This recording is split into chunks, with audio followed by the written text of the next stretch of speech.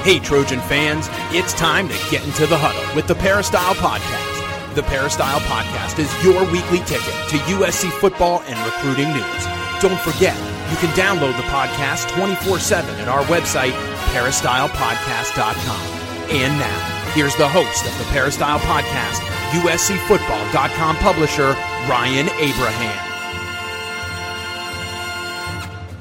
Hello, Trojan fans. Welcome to the Peristyle Podcast on a Wednesday this week. We got Dan Weber, Keely York coming up in just a minute. We're going to talk about a number of different topics. USC is they're actually starting their voluntary workouts on campus. Last in the Pac-12 to announce anything about voluntary workouts, but they will be starting them on campus today, Wednesday, June 24th. So we'll talk about that, some of the stipulations of going into these workouts and what they were waiting for so long for. All that we'll get in with Keely and Dan about that. We'll also talk about the very unfortunate passing of former USC offensive lineman Max Turek. Dan Weber wrote a great column about Max. We want to talk about that a little bit. And I had a one-on-one conversation with USC receiver Kyle Ford. We'll talk about that. He unfortunately had a second ACL injury, the second in 2 years, but he was very upbeat in my conversation with him. So we'll talk about that and get to all of your questions. If you have any questions for us on the show, let us know. Podcast at uscfootball.com is the email address. Or if you'd rather call or text us, you can do that too. 424-254-9141 is the number. Please subscribe on any of those podcasting apps out there. But if you happen to have an Apple phone or iPad, we do love to hear from you on the Apple Podcasting app. A 5-star rating does a lot to help grow the show, and any kind of positive review you have, we do love to get all those as well. Keela, I don't want to put you on the spot. I don't know if you've got that up right now, but I don't know if we have any new reviews lately. Yeah, we have a new review from Jack Racer who says, great podcast about USC football, and gave us 5 stars. So thanks for that. Oh, thanks. Short and sweet. That's the 5-star thing we love. And Keely Yor, like we mentioned, follow her on Twitter at Keely is my name, is right here on the show. How you doing, Keely?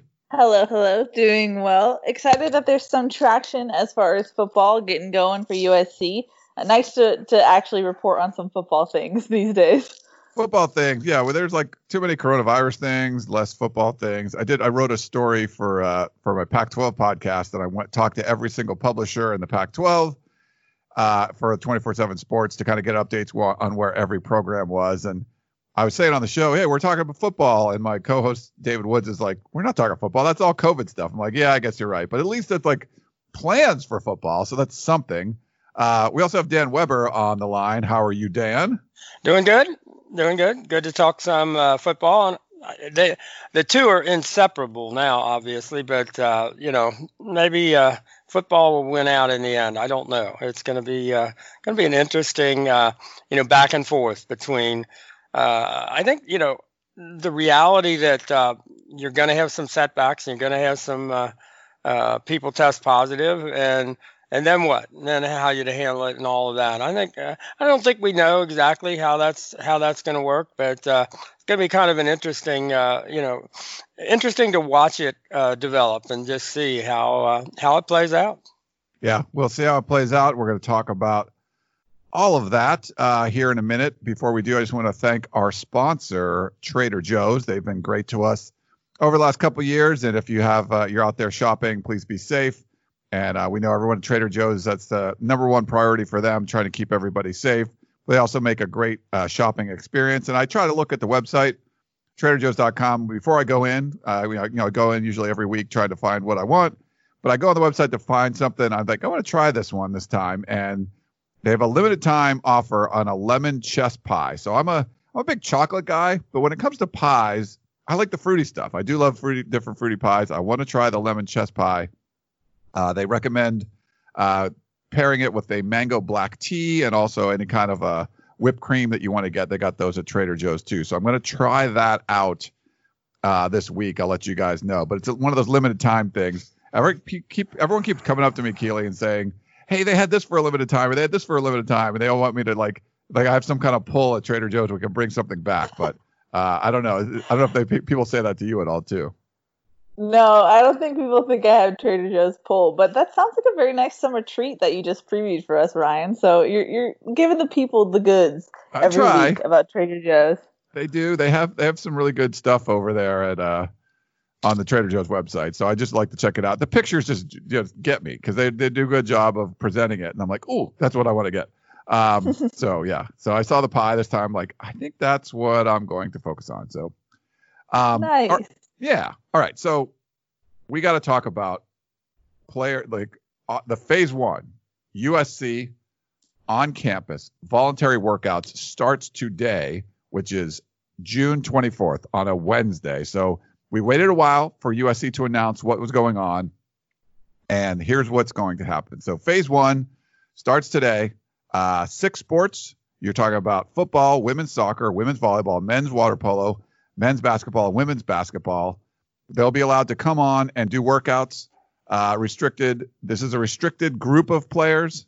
Any athletes that are within a 1-hour commute of the university can come. There's not going to be any on-campus housing during this phase. So really just local players can come back to campus. So this is kind of the initial phase of what's going on. So there's going to be a phase 2 because they're not going to be allowing anyone with that if you can't reside on campus. They're not going to provide campus housing. So this is all part of the phase 1 part. So the target goal for phase 2 is going to be July 6th. So then they're going to allow student athletes from anywhere to be able to come. And this is part of that pre-participation process, part of the second phase. So they'll be allowed to come to campus, and they will be able to reside in on-campus housing during that stage. So it'll be a progression from the first stage, and then the final stage for voluntary workouts will begin July 13th. That will involve any new student athletes to allow from any of those 6 sports, incoming student athletes. And so they haven't determined a return date for student athletes for the rest of the remaining sports, but for those 6 sports, phase 3 will be kind of the main one where everyone else can come back, and July 13th. We got statements from Mike Bone of what they're trying to do, working with the city, working with local governments, working with the health officials, trying to make this safe for everyone. Timing wise, it's kind of interesting, and we'll get to Dan Weber's column about this in a little bit. But if you look at what the NCAA allows for their preseason college football calendar they released, we're already in the first part where the voluntary workouts are happening. Starting July 13th, which is the beginning of USC's phase 3, where all the athletes can come back, that's when across the country team workouts are allowed to happen. That's including weight training, conditioning, and film review. And then a week after that, July 24th, is when you can actually get the football stuff going with walkthroughs and team meetings, and that's up to 20 hours a week. So USC starting this process a little bit late, but at least they have a system in place now of what they want to do, phase 1, phase 2, phase 3. All of that is subject to change because of the anything could happen with the coronavirus. But the last of the Pac-12 schools to actually announce some kind of plan as far as these off-season workouts going, and it actually starts today. So we'll see how this progresses. There's going to be testing. There's going to be weekly testing when players come in. So we'll get kind of all of that now. But now at least we know what USC's plan is. And Keely, maybe we'll start with you on what your thoughts on all of this are. Well, I think anyone who's listened to this podcast during coronavirus time will know that where I stand on all of this. I thought it was a good plan. I thought it was very detailed. I thought having phases was smart, just in case you have a Clemson where you have 23 players suddenly test positive. You at least do it in stages where you can kind of get a better handle on things. For me, I think that's a smart thing to do. Whether or not they're behind, I can't fully say that because, USC would be doing player-run practices after July 4th. So, and that's kind of around the time where everyone will be back for phase 3. So for me, I know Dan's going to obliterate me right now, but for me, I thought it was a good plan. But let's toss it to Dan and see what he has to say. Dan, obliterate away. I guess it is in the details. I thought one other paragraph they could have added to the statement was for those freshmen that they're bringing in July 13th to just start their pre-participation, they could have also said, and we're giving them their red shirts right now, because it's almost impossible to imagine any of the group that's coming in for the first time and not getting here until basically other teams are starting to actually practice football, that there's going to be enough time. I mean, there's no question USC's, behind the gun there. As much detail as there was in the announcement. For example, one of the questions I've got is they're going to work out in pods of 10, but the pod of 10 includes a strength coach and a trainer. So basically, you're only talking about 8 players working out together. And they've got to keep the mask on. They've got to keep their distancing with everything they do. And they've got to, sanitize the weight stations when they go through it and all that. So, as you probably should do anyway with the weight stations. But what happens if one of those guys comes down? Because they talk about, they're going to test every week. And then they're going to do contact tracing if somebody comes down positive. What happens if one of the 8 comes back positive? Do all 8 plus the 2 coaches get quarantined? I don't think we've got an answer there, but it would be interesting, I think, to know the answer to that. How are they going to deal with that? How risky is it with nobody staying overnight? Basically, the guys are coming together to work out now, but then they're going home, back off campus. And I know there was a strong statement about the responsibility to do the voluntary workouts and then be responsible to the group for all the things you do off campus. But how dangerous is that to basically not be keeping everybody, together and, kind of turning them loose? That's could be an issue. I'm not sure that, that's the best way to do that. But whether it was a case of USC not having the dorms be able to be opened yet, to be able to not include them there, I don't know. One of the other issues I've got is they've talked about only essential personnel and staff are going to be allowed to be on campus now. And that includes, the strength guys, the equipment guys, the trainers and all that. It does not include the assistant coaches. So, for example, or the head coach. And for example, where Ed Orgeron, I saw him about 3 weeks ago talking about how proud he was that their coaching staff had already been on, back in their offices a week before that. So they're like a month ahead, having their coaches on campus. And, you could still keep your social distancing. You could keep your mask on, but you could still have the coaches on campus, it would seem to me, and not to be able to bring them back to July. I don't exactly get that. What the benefit of not allowing the coaches to be back until July, but at least they're back. They're starting. It's up to the kids now. And the staff as much as possible to get them back in the game. And the challenge, and I know people are probably going to get tired of this, but the challenge is you play Alabama September 5th. And the issue for USC football this year is to show that you can be as physical, as tough, and you can stay on the field with the really good programs that you have not been able to do in recent years. And now you're going to have Alabama, staring you in the face with a month head start. That could be a problem. I don't know.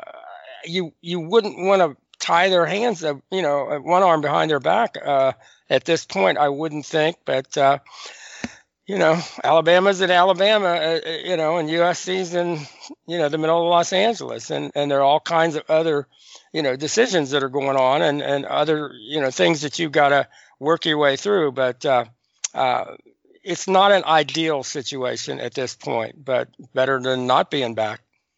Yeah. I mean, you guys both have good points on this one. It is getting to the point where once players were allowed to come back on June 15th. I just wanted USC to have some sort of announcement at that point, to wait, whatever, 8 days or 9 days or whatever after that, and then have really this phased approach. I agree with Dan. Like, I think you could have had guys come back with that phase one thing where it's just, you're not, providing housing or anything like that. And we don't know what's going on behind there, why this was, taking longer. UCLA announced, I think, over a week ago. I did do that Pac-12 for our Pac-12 podcast, the Podcast of Champions. There was a lot. The rest of the Pac-12 outside of California, those guys were back and they were working out. It was the California schools that were a little further behind, and Stanford still far behind. They're not really fully back yet either. But because they don't have on-campus housing yet. They haven't announced when that's going to happen. They sort of just entered phase one maybe a little before USC. USC might lap them and go into phase two before Stanford's back doing, still in their phase one, or they're just whatever they're back at is sort of like what USC's phase one is. So we'll see how that progresses. But I thought you could at least bring people back for this kind of limited action where you're not housing them. They're living in their wherever they live, and they can come into campus and take part there. So yeah, maybe a little further behind, but there is, I think you're starting getting close to the concern where July 13th, that isn't like, they're not going to be full practicing then, but the full team is going to be together at that point. So it's not like Alabama is going to be practicing in pads or something July 13th, but the following week they're going to be doing walkthroughs and stuff. And will the freshmen that just arrived the week before be ready to do that kind of stuff? It's probably going to take them, a week or two just to kind of get acclimated. So I feel like we're losing time as far as like making it a competitive, keeping that competitive sameness, I guess you could say, between all the different programs. But, in the Pac-12, it's probably not going to be that big of a deal. But playing in Alabama, it's going to be, a little bit bigger of a deal. Is that something USC should just abandon? Health concerns? No. I mean, they're living a different government, overseeing them and all that stuff. And it's hard to say. We don't know why this has been limited as far as like when they were going to announce. And I mean, they announced on Tuesday evening that players are going to be coming back on Wednesday. So, I mean, it sounds like they were really kind of working this and trying to get it out as fast as they could, but there were delays or whatever. It took this long to get it out there. As soon as they figured something out, it seems like they announced it. But yeah, I don't know, Keely. I see what you're saying, but I get Dan's point too, Keely, that, you do have to play Alabama, and they've been working out. They're going to have a month head start on you. The big issue I thought was that if you looked at what most of the really big time programs did, whether they were going to start June 8th, the way the SEC was, or Ohio State, or June 15th, the way the Pac-12 and the Big 12 were, many of them brought their players in early to do all the pre-participation stuff, all the testing, all the going over the rule, all of that kind of thing. They didn't start working out, but they had them on campus. So on day one, they could completely do everything they want to do. If you just bring them in, let's say today, you still have to do all the COVID testing, all the physical testing, all of that kind of stuff, all the evaluations and what have you. And that either it's going to be hurried or compressed, or you're not going to get as much, out of the physical workouts. I don't know what prohibited USC from bringing people on even before they were going to go work out to do all the physical and medical evaluations like so many other places did. I think that's kind of a big mistake to me. Yeah. What do you think, Keely? I mean, my understanding was that the parents had the meeting last week as far as what they were going to do. And the pre-preparation process was done at home before you even get on campus. So I assume that happened last week.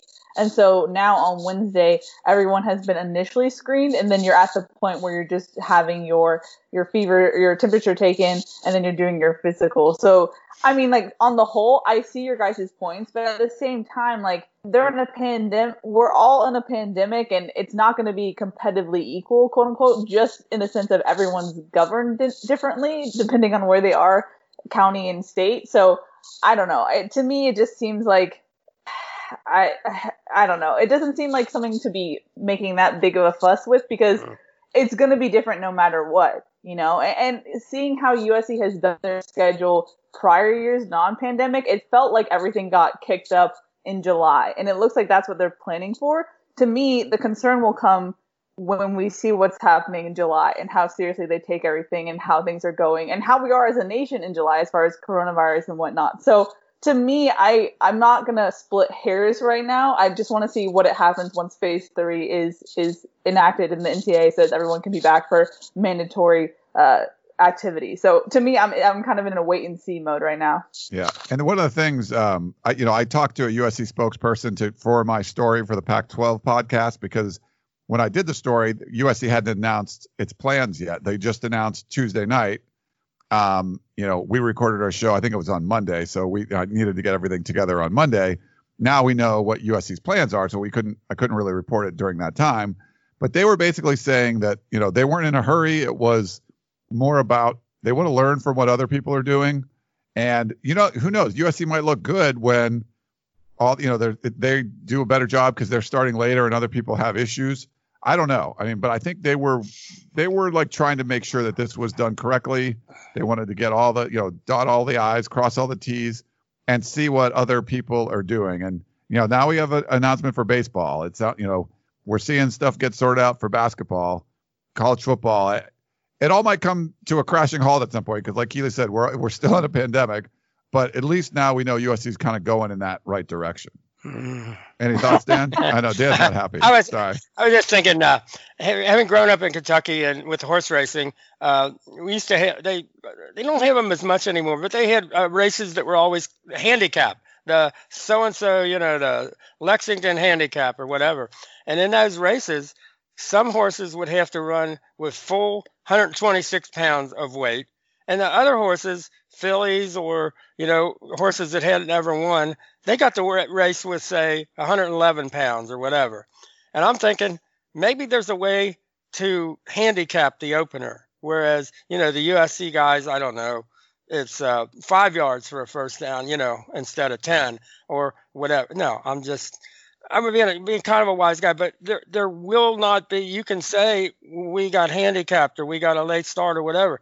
None of that's going to matter when they kick it off. And, having that, USC Alabama matchup that matters so much, not only for USC, for the Pac-12, and in so many ways for this sort of newly constituted USC coaching staff, it really matters. And you'd like to see them just in things like letting the coaches be back in their offices, for gosh sakes, just little things like that, where other people have their coaches back in the offices. Things like that. You just say, why? And, you need all the help you can get at this point. And I still think USC can go down and play Alabama. I think they've got some real advantages, in that matchup. But you want to see those have a chance to play out. And, whatever you could do. And again, Alabama is not dealing with the Los Angeles County Health Department right now.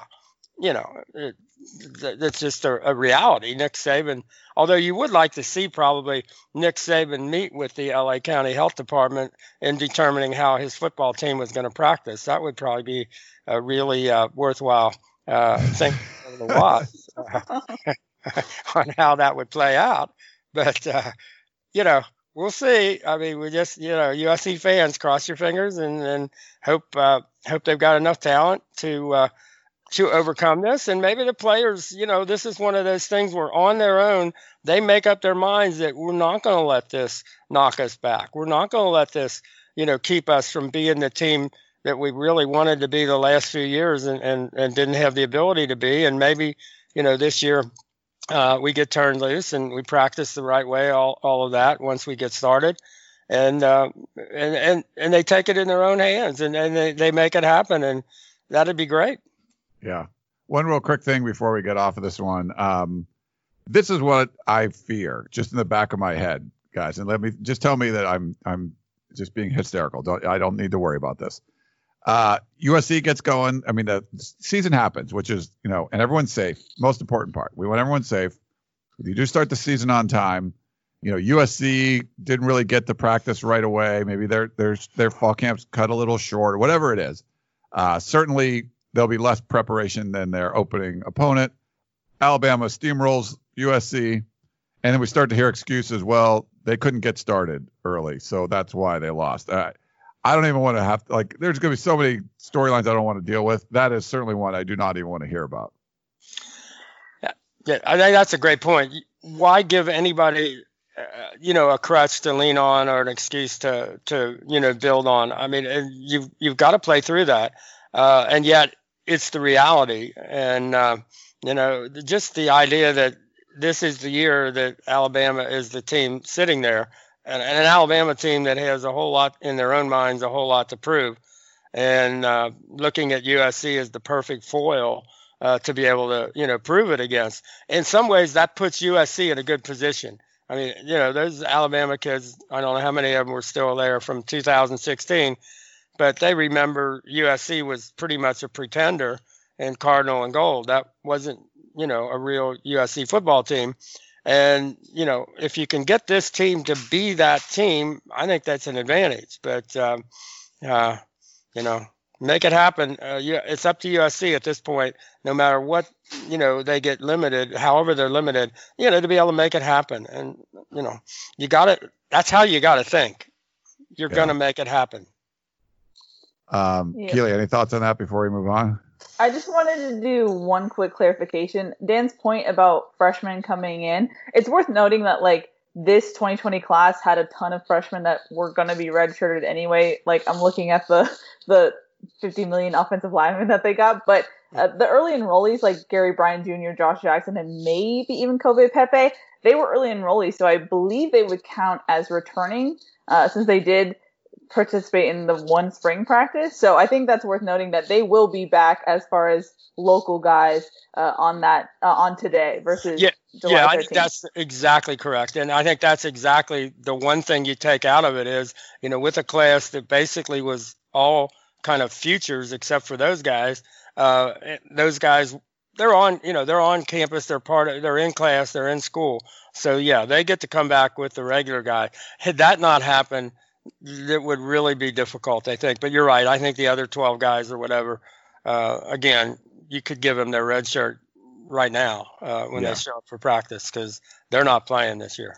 Yeah, if this was like a regular, quote unquote, regular recruiting class, like one that wasn't outside the top 50 that we've never seen before, maybe they would have let them come in earlier. But it probably wasn't as big of a concern when you just knew there was going to be a lot of people you're probably going to red shirt anyway. All right, move on. Unfortunately, it's a depressing topic. It's just not one you want to have to talk about. You never want to talk about someone, a 26-year-old, passing away, and that's what happened to the USC community. Max Turek, and if you saw some of the former players and the Cody Kesslers of the world, everyone else that played with Max, he passed away hiking with his family. Young kid. He was a third-round draft pick and played in the NFL for a couple of years, 4 years at USC before getting injured his senior season.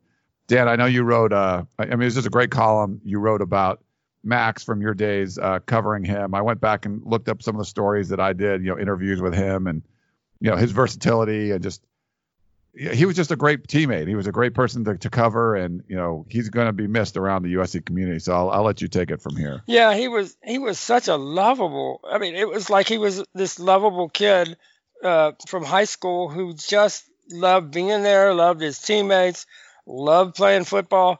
I think one of the things we maybe, forget a little bit is he was so technically gifted. His versatility, the way he could, do we ever remember a guy that played essentially all four of the five offensive line positions? It's just amazing. Two tackle, guard, to center, and that. He looked like when he, switched to center that he'd been there all his life. I think we know now that's not that easy to do.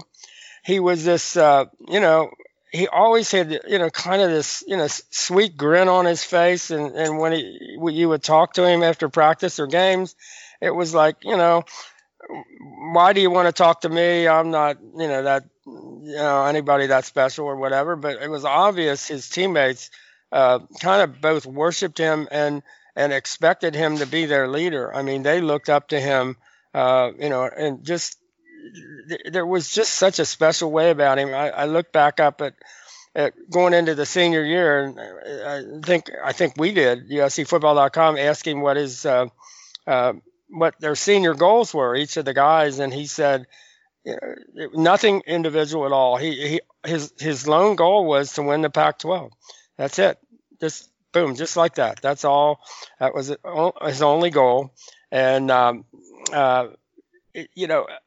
I would like to say, so, he's obviously been having some difficulties, and had moved back home for the last few months with his great parents, Greg and Val, and they were doing hikes every day. His favorite places, on in the Cleveland National Forest and near Trabuco Canyon, and to have it happen the way it did at the end of a hike and all of that, it just you just feel so sorry for the family, and how difficult it must be. What a great family, and I think you felt a sense of the Trojan family coming together.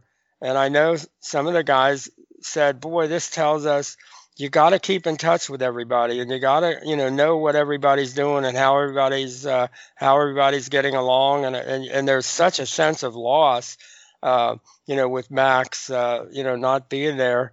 And I thought his family said it well, that there's a hole in their heart with what happened. And I said there's a hole in all of our hearts. I think we just Max was one of those heart guys where you just had that kind of personal connection and feeling, and you just felt like he was a member of your family. I mean, he was just this, this lovable kid who wasn't afraid to be a leader, and had all the skill in the world. And I guess the thing I always remember, at 6'5" and plus probably, and his big goal was to get to 295 pounds. And I don't know if he ever completely made it when he was at USC, but he went on a 12,000 calorie a day diet just to try his, almighty best way of getting there. You can't even imagine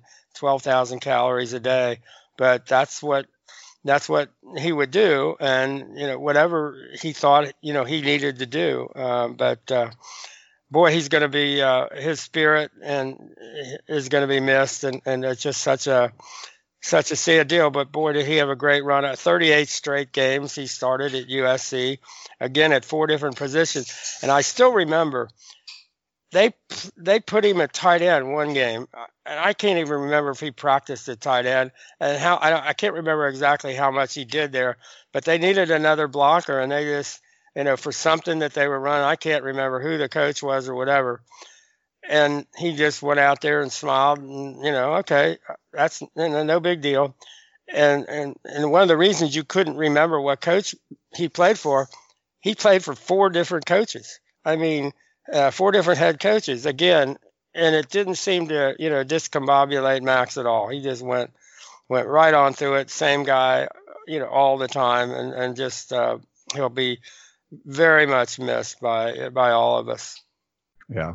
Keely, do you have any memories of, I think you were a student, I think, when he was a student too, right? Yeah. So I associate Max with my first kind of entrance into USC football. I covered the team for Annenberg before I started covering it for you guys, for you, Ryan. And just such a nice, sweet guy. I remember one time I was late to practice because I got out of class late and I needed to have like a quota for the school of like interviews. And I just like ran over. I was like, Max, please, can you talk to me? Just so nice. Would just stay there, spend as much time as I needed. And I always felt like we kind of had like a bond just because we grew up in the same area. We went to rival high schools. Just the nicest guy and a big body, it's just like that gentle teddy bear type of thing. And it was just so shocking and so sad to just hear the news. And, he's 1 year older than me. It definitely is shocking when you just, never take a day for granted. Always tell the people you love that you love them. And it's just so sad. And, best wishes and prayers for his family and everyone who knew him. But yeah, I just remember being a young girl covering college football for the first time in my life, looking up at those big guys and seeing this guy who was always so nice and always had time to do an interview for like a stupid school thing. It kind of spoke to who Max was and how nice of a guy he was. Yeah, if you look at some of the former players too, a lot of stuff on Twitter. I know the Kessler family had put some stuff on Facebook. More recently, it took them a little while. I know, they were reeling from it. They were really close. Just so many players were speaking out, and it's a shame. And I've started. I like hiking, and I was doing it a few years back, and I stopped for a while, and I started doing it again, doing some of the the bigger mountains here in Southern California. So I still plan to keep doing that through the summer. So I'll try to do a little, I'll think about Max when I'm doing some of these hikes and maybe try to do a little something special for him. But it's just so unfortunate. And, it was glad we got to know him when we did. Just wish he was still around. So, the thoughts and prayers are for the Turk family. And I definitely recommend go read Dan's column. It was really well done. And I think you definitely did it justice, Dan. Well, I mean, you couldn't write about Max and not. I mean, he was just, all you had to do was just say, this is how it was. And it would come off looking, like, wow, what a great kid. Yeah. How much he'll be missed. It was just one of those, the worry when you do something like that is you won't do it, him justice, or, you don't say it well enough, because with somebody like Max, he deserves to have it said, reflecting exactly what a special person he was. Yeah. One other bit of news we got to get to before we jump into some questions. I got to sit down one-on-one with Kyle Ford, USC's redshirt freshman wide receiver. If you don't know, former 5-star Orange Lutheran receiver, and we saw him at the opening back in 2018 before his senior season, and I don't remember a single better performance at a 7-on-7 tournament than what he put in there. That was, that's all stars from across the country. I think he caught like 15 or 16 touchdown passes over 2 days. It was ridiculous what he was able to do. Goes into senior year, and a few games in, ends up hurting his knee, ACL surgery, out for the rest of the year. So it was a bummer for Kyle then. Gets to USC and still rehabbing, and by the fall was able to practice and kind of work out with a team. In the last 4 games, he gets in, plays some special teams, catches a touchdown against Oregon. So everyone, just high expectations for him. He really bonded with Keaton Slovis. And this offseason, Keely Eure broke the story that ACL, he tore another ACL, his other ACL, and was going to be out for this season as well. And we had talked about it. I think I talked about it a little bit on the Harvey Hyde podcast, and he messaged me. We followed each other on Twitter or whatever. We messaged a little bit, and he was just so positive. And you normally you're not going to talk to someone that just blew out his knee and going to be out for the year, but I just kind of thought it would be a good idea to just talk with him, because it was really he was just so positive about everything. And asked USC, and they gave the approval, and it came right. Clay Helton approved it. And we had him on yesterday, and he was great. Make sure you check that out. There's a podcast version of it, also the YouTube version of it. He gives advice to any young player that's going through an injury. He talks about what he thinks. He's doing a lot better. He's running around now and everything. It's crazy. He's been injured for about a month or so. But just his positive attitude, how he thinks he can come back stronger. It was just great to talk to. I think hopefully it was therapeutic for him, but it was great for us to kind of get a glimpse of, what this, guy's going into a second year of college and is already dealing with his second major knee injury, was never injured before in his life. And now he's got these 2 big ones, but his attitude towards what he was going to do to come back and be stronger and help this team, it was just impressive to me. So I can start with you, Keely, and then we'll get Dan, your thoughts on that. I was really impressed by his attitude. That was something where, I was trying to get the story vetted by other people. And when I told them, they were like, oh no, poor kid. Everyone felt so bad for him. And then on the tunnel vision, he was like, hey, don't feel bad for me. I don't feel bad for myself. So he was just so motivating. And towards the end, when you asked him, Ryan, like, what would you tell an athlete who's been injured? He ended up motivating me. It was just like, he just has such a great head on his shoulders. And so I'm glad that he is looking at this positively, because I mean, that's big to come back from 2 ACL surgeries. So I thought it was interesting though, Ryan, you asked about like, did he feel like his other knee was imbalanced? And he kind of suggested that that's kind of what happened. The whole process of how he found out, he was still walking around with his ACL torn until he got news. They were like, yeah, you tore it. So it was interesting the way it happened, because he said it was like the kind of he had it in his senior year. So getting info on that was interesting, Ryan. What did you think about it? What do you think, Dan? Yeah, I think they should maybe give him special status this year as an assistant player coach. I mean, he was his maturity and his upbeat nature and competitiveness to get through this and not let it throw him back. I was just truly blown away by we could say, well, we got to talk to him during the year and it's not a surprise or whatever.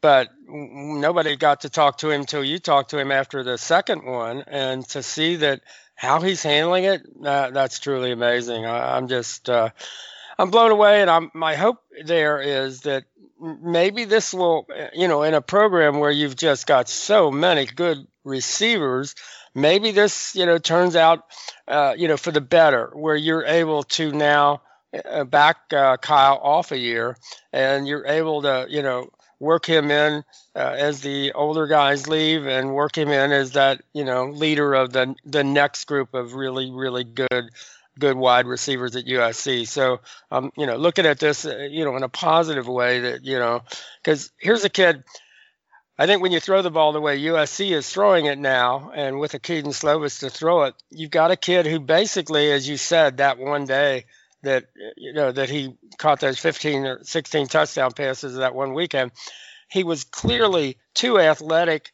for the guys that were athletic and small and quick enough to stay with him. He was just too big and strong.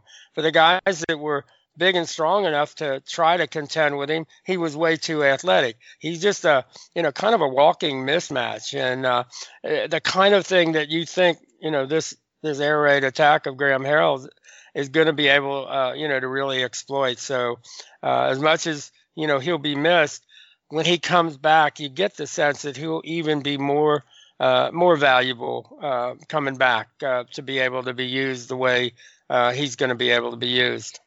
Yeah. So we wish him the best, speedy recovery. He was just awesome to talk to. We've been really lucky, I think, with our Lunch with the Trojan stuff. This came out of the COVID quarantine. We've started to do these one-on-one interviews, but being able to talk to a player or a coach or former player for 40 minutes or so straight up, I think it gives the fans a great opportunity to kind of meet, who these people really are. And I think we've made a lot of fans. There's a lot of Kyle Ford fans after that interview. All right, let's take a quick break. We'll come back and answer your questions.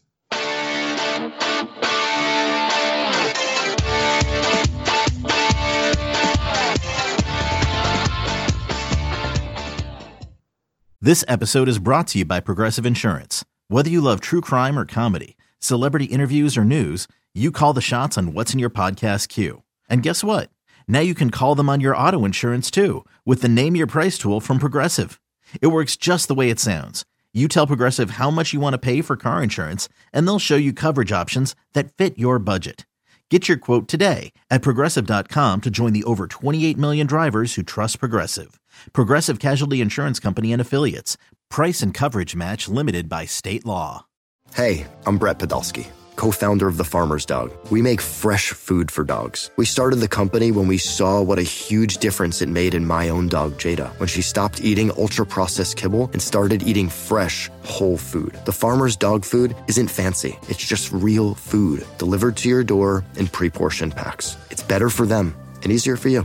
Get 50% off your first box at thefarmersdog.com/podcast. That's thefarmersdog.com/podcast.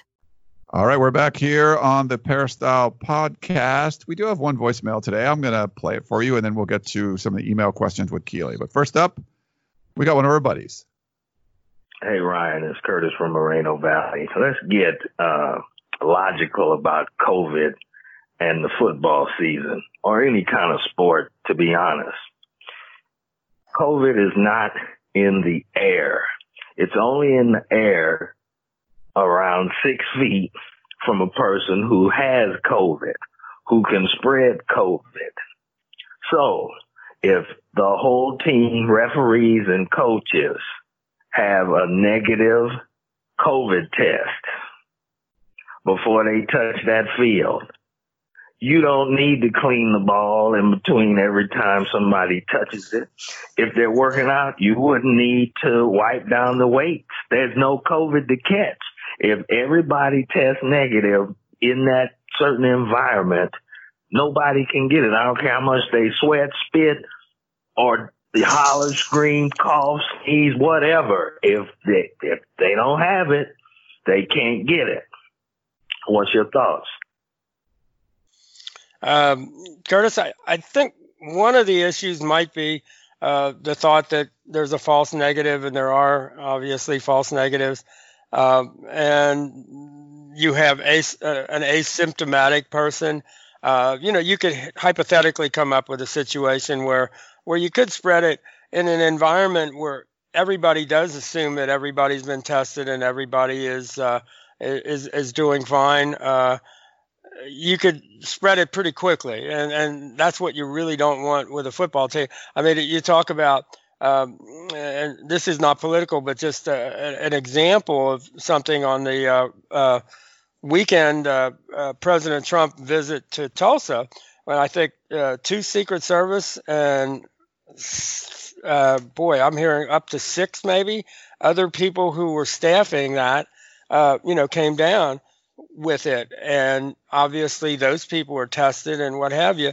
But if you're working in that kind of a close environment, let's say somebody, from the time they were tested, let's say if it's every week or whatever, come down with it between, a time where everybody's working close together and all that, you could have some issues. And I know they're talking about in college football scenarios where, how do you protect the quarterback at the end of the week to make sure he doesn't, come down with anything before they test him before the, weekend's game? Or how do you make sure you don't have both offensive line groups, let's say, in the same place? So if one of them, somebody tests positive, does that knock the whole group out? Then do you have a backup group and all that? There are some real questions about how people are going to try to manage their rosters in the safest possible way. I know there are people kidding, and I'm not sure if it's total kidding, about the fact that with Alabama and LSU and Clemson having numbers of in the 20s for some of them, I guess, of testing positive already, that in their minds, that could be the good news, because all of those people probably are going to have the antibodies and they're not going to test positive again, during the fall. So are all those people cleared, for the rest of the year, and they don't have to worry about them at all? There are some issues as to how that is all going to proceed. But I don't think we know how teams are going to decide. Somebody came down with COVID on the golf tour. What are they going to do? Okay, well, they're going to keep playing apparently. With tennis, how are they going to deal with it? You got number 1 player in the world came down with it after having his own tournament and not agreeing that that it's much of a big deal at all. And then Novak Djokovic comes down with COVID, and his wife, and 3 or 4 of the players that were at his tournament. So I don't think we know how this is going to play out, but I don't think we can dismiss it. Yeah, and it's not a thing. This isn't the NBA. I mean, you're talking about 100 college football players across 130 FBS teams. They got girlfriends. They have lives. They're not in a bubble, and you can't it's not like instantaneous test where before everyone takes the field, we're going to test everybody. And you're all together. They're together for a long period of time. The NBA is trying to do that. And you can do that with, 15 guys on a roster and some essential personnel. But they're putting dudes in a bubble for months. And some players aren't even going to do it because they have, the Lakers point guard's not going to go because he has a child that has asthmatic issues or respiratory issues. putting in a bubble is one thing. I think if you're in a bubble, yes, in theory, it doesn't matter. You shouldn't wear a mask if everyone's in the bubble and everyone's fine. But that's not going to be the case in college football. Keely, any thoughts on that? And we'll jump to the other questions. Yeah, I mean, the problem is that exactly what you said, Ryan. You can all test negatively, but then if anyone goes to CVS to get something, goes to the grocery store, you never know where you could pick it up or where you could come in contact, and then you have a possibility of testing positive after that. I mean, it wouldn't be illegal because you can do things in LA County, but it's still, you have a chance of getting positive. It's like Ryan said, you're not in a bubble. I mean, even if you look at the Orlando Pride, which is the National Women's Soccer League, some of the players on that team went to a bar in Florida, which is not illegal. They're allowed to go to a bar, but they tested positive, and now the team had to withdraw for the tournament. So you can't put college students in a bubble, and so thus it's not, you can't negate that they could test positive. Does that make sense? I'm rambling. Yeah, I think the point is you can't put them in a bubble, but yeah, I hope they don't spend a lot of time at the bars either. Yep. It's kind of that, and I think that was really well done in the announcement yesterday with Mike Bone, with his, pretty much plea for players to understand you're coming back voluntarily, and you owe an obligation to your team and to your teammates. And you've really got to, when you're off campus and, you're on your own time, you really have to be, considerate of what would happen if you get sick, or if you not sick maybe, but if you get infected and bring it back and infect others. So it's going to be interesting to see how that plays out. With college students. I mean, it's easy to feel like you're invincible if you're a college student, if you're a college football player. In a lot of ways, for most of them, they are to this point in their lives, and how that can play out, I don't think we know. Yeah. So we got a text from the Real Duck Hunter who says, will we see Pala Ie Nautote and Solomon Tuialapupu play together this year? I think we will. I mean, I think, I really think Solomon, again, with that Liz Frank fracture in his foot, man, those things, you've seen them so many times that you've got these big, strong guys that are tough and ready to go, and they've got this little fracture that, doesn't get a lot of, blood supply, doesn't heal very well, and it's so frustrating. It sure sounds like he's in a really good place. I mean, he looks like, when he walks by, he looks like he ought to be in the NFL. I mean, he just got that, there's a middle linebacker if there ever was one. I'd like to see Pally, I made this clear before that I think Pally is playing a little bit out of position whenever he's in the middle. You'd like to see him on one edge or the other and just bring him and, like a, guided missile into the middle of the backfield. That's hard to figure out exactly how to do that really well. But that's what you'd like to see with him. He's so, physical, and he can come in at a low angle. He's tough to block, and you just got to get him in the right place, looking for the right thing. And so, yeah, you'd like to see both of them out there. There are a lot of guys on that defense who can play. Maybe they haven't played, but the potential is there, and those are two guys that make it clear how much potential this defense has if they get squared away, if they get everybody back, and they get to doing the right things. Yeah, I think we're going to see them play together. When I talked to Kyle Ford and I asked who was going to breakout guy going to be, he said Solo. He said Solomon Tuialapupu. My thing all along has been, I think USC really underutilized their linebackers under Clancy Pendergast's system. Seemed to just be more of a defensive back focused group. And Todd Orlando's a linebacker guy. I think you're going to see some of those studs like Pallier and Solo just go out and kill it this year. So, yeah, I think you're going to see them play together. That's why I was almost cutting you off, Ryan. We actually got a text from Curtis who says, Ryan is right about the linebackers. USC should have more sacks, turnovers, all this talent, no excuses. So we have someone backing up your linebacker prediction. Wait, hold on. So Curtis liked something I said? Yeah, he did. All shocking, so he agreed with. Okay, very good. All right. Mark per day. Talking about things alike, just the fact that Todd Orlando's defense has the ability to blitz from 10 of the 11 spots on defense. I think that's really in these kids' head, that they're going to let you do what you do best. And however USC's recruiting has gone, they don't get players on defense who are like read and react guys. They mostly get guys that are go out and make play guys and come after them and go get them.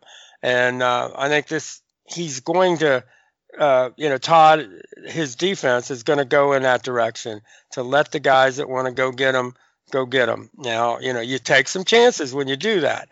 But if you're good enough going and getting them, it's not as big a chance. But this will be a little bit more of a high risk and high reward, kind of a defense. And that's where you got to get that secondary really, really, precise and coach them up. And you got to coach them up at every level. But I think we all can't wait to see what's this defense going to look like. We have a couple more questions. We had two on a similar topic. Lamar from the desert says, hope you all are safe. Different topic for discussion. We love tradition and the Trojan brand, but I'd like for the school to outfit the football team in gold helmets and pants with sheen with no change in jersey concepts, a little like the 49ers. Put aside the get off my lawn mental approach to change. Do you think this would be a great look? And then the Real Duck Hunter sent another text that said, any chance of an alternate uniform this year? I kind of like the fact that the 49ers are one of the classic uniforms that, I can remember the first time you ever saw them, in my case, a long time ago, that they're still wearing those same uniforms, and the Packers and whatever. I think those are classic. If I had a choice between USC looking like the 49ers or the 49ers looking like USC, I'd recommend the 49ers change to the USC look. I think USC's got that classic look that says USC football, for the last half century plus, and they don't need to come up with any more looks. They just don't. Let Oregon do that. That's not USC. That's not USC's thing. And for example, Notre Dame has got one of the absolute classic looks in the history of college football. And yet every year they do some alternate uniform that's just a disaster. They put pinstripes on, or they bring out the, green jerseys with tube socks or whatever. It just puts shamrocks on the helmet, just really, really dumb stuff. And USC doesn't need to do that. You haven't put your names on the back of the jersey, and you don't need to go alternate look at all. Remember the chrome helmets. Remember the Ronald McDonald shoes, the black socks. Every one of those is just a disaster. USC doesn't need to go there. Yeah. For Lamar, I don't think I'm old enough to be a get off your lawn guy. Maybe I'm getting close, but I agree with Dan on this one. I am not a big uniform guy. If they came out in like rainbow colored socks, I probably wouldn't even notice. Like, it's not something like people are like, oh, those are black. Oh, their shoelaces, the tips of them are blue. Like, I don't notice that stuff, but I do notice gold helmets because USC's big rivals, UCLA and Notre Dame, both wear gold helmets. Like, you don't want to wear a gold helmet against what you just stay away from that. So I would say I'm not going to chime in on what you want for a uniform. I'd rather not have the names on the back. I'd rather keep some of those traditions alive. But to me, gold helmets would be an awful idea. Maybe someone younger like Keely would agree. I don't know. Keely, what are your thoughts? But I would say X-nay on the gold helmets. I'm a no on the gold helmets. However, to play devil's advocate and maybe a hot take, I think you have to have some variety. Like, maybe just not a weird, but like something different so that you can appreciate the classic uniforms more. Because I feel like it gets a little stale if you see it all the time. Whereas, like, if you have an alternate, you wear one game a year, then the normal, the classic looks good when you get back to it. I don't know. Just a thought. No. I'm fine with that. Just not a gold helmet. Like that's a bad. Yeah. Sorry, Lamar, but that's just a terrible idea. Yeah. And I'll say that Notre Dame pretty much. I like the ones that are still wearing the same. LSU, for example, they haven't changed that look. They've modernized it a little bit and whatever, but that's been the LSU look forever. ever since Billy Cannon played there, and they were, famous for their third team Chinese bandits, for God's sake. Auburn hasn't changed. Alabama hasn't changed. Georgia hasn't changed. Clemson hasn't changed. I just like, a team that has, and I don't think they've gotten it right in that group is, say, Tennessee or Kentucky. You see those teams changing their look. I don't think it works. I think, be good enough that people come to watch you beat somebody, not to look at your uniforms. That's my take. Yeah. Shall we go to our final email, Mr. Yes, Abraham? let's finish it up, Keely. Okay, it's from our buddy Dan, class of 1962, who says, "Hi, Keely, Dan, and Ryan. As an older person who doesn't access social media comfortably, can I give you my 5-star rating by email?" So nice, thank you. He says, "I truly look forward to the three of you weekly because your take on USC football is always insightful and most of all truthful. I really appreciate the comments last episode about the qualities needed by any future head coach. Dan, am I right in understanding that college athletes can retain their eligibility while being a professional in another sport? I believe that this most happens with football players who are signed to a minor league baseball contract. I believe that Russell Wilson was a pro baseball player while still in college. Have any USC players taken advantage of this if possible? P.S. The distinction between professional and amateur status was blurred long ago by the Olympics and the major tennis championships. If Andre DeGrasse, Michael Norman, and Raj Benjamin had been allowed to run their senior year at USC would have had another track championship. They couldn't get paid and run at USC, but they could get paid and run in the Olympics." Yeah, I think USC's multiple, sports players who played, like a Mike Garrett who played outfield, and Jack Del Rio was a catcher on teams that won national championships in baseball. I think those guys came along too soon, maybe for them to benefit from that. I was trying to think. Has even anybody been close? And I really there was like a speedy receiver, or maybe that Pete Carroll recruited. I can't remember his name, but I think he might have played baseball. But like John David Booty's older brother Josh, like won a World Series with the Tampa Bay Marlins and then played quarterback at LSU after that. So it's mostly you can keep your eligibility. Like you can go into the minor league system first. It's not like you're going to school. Like he was a baseball player and then came to school afterwards. I don't think he started at LSU and then left to be a minor league baseball player. It's mostly like you go play baseball and then you can come back and use your football eligibility. My understanding. Yeah, the most I recall that I was covering Notre Dame, and they were playing Michigan in the opener basically, and Michigan had this heralded a Michigan guy who had already signed a big Yankees contract named Drew Henson. I think he was a third baseman, but he was also a quarterback, and wasn't that good a quarterback, but he was by far the biggest name high school recruit out of Michigan in years. And so he gets the starting nod at Notre Dame and doesn't get much done. I still remember sitting there in the press box, and they bring in their backup quarterback, freshman named Tom Brady. And I'm starting to scream and say, wait a minute, this guy's not starting? Are you kidding me? It was like Tom Brady was Tom Brady then, actually. But he took a back seat. And it's hard to even imagine when I think about that, because here's this kid from, Sarah. I guess he went, did he go to Sarah? He went to, Sarah and San Mateo. And instead of staying in California, he goes to Michigan, where they're trying to keep him on the bench. And you think, gosh, what if USC would have recruited Tom Brady? And apparently USC wasn't that interested in Tom Brady. Would have been a nice recruit, but sometimes those guys that are getting the big baseball money make it hard to kind of beat them out, because it's such a.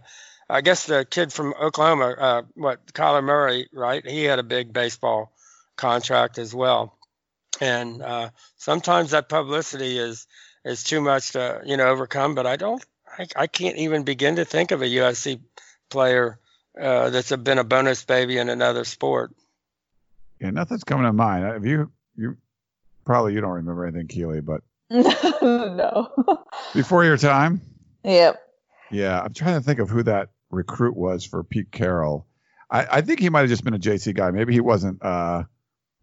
a baseball player or something, but there was someone. Yeah, God, I can't remember. But yeah, so I don't think we've seen that as much at USC, but who knows? But thanks for the question, Dan. Anything else you guys got? That's it for me. Yeah, let's just get it going here, USC. Time to go. I think it's interesting. There's no like time they're going to start today, because it looks like with the way it has to be spread out and you have to have appointments to do everything and all of that. You got to be thinking they're going from early. Once they get enough people on campus, they're going to be going from early in the morning to late at night almost, with the limitations in numbers and limitations in other things that they can do. It's going to be a lot of scheduling that's going into this. I can't even imagine who's doing all the schedules for, you're not allowed in until your time, and you got to have a wristband that indicates what your time is, and you got to wear one of those rings that the NBA guys are wearing to kind of tell what your temperature and all the other things. Yeah, those look cool. I think John Wilner pointed it out that the Pac-12 should do that. Like get these. Basically, it's a ring that'll predict the symptoms or like if you have COVID. So like it's like I guess you can do it like 72 hours before you even show signs or something. Like it's pretty good at predicting that. So it'd be expensive, but that would be interesting if all those students had it.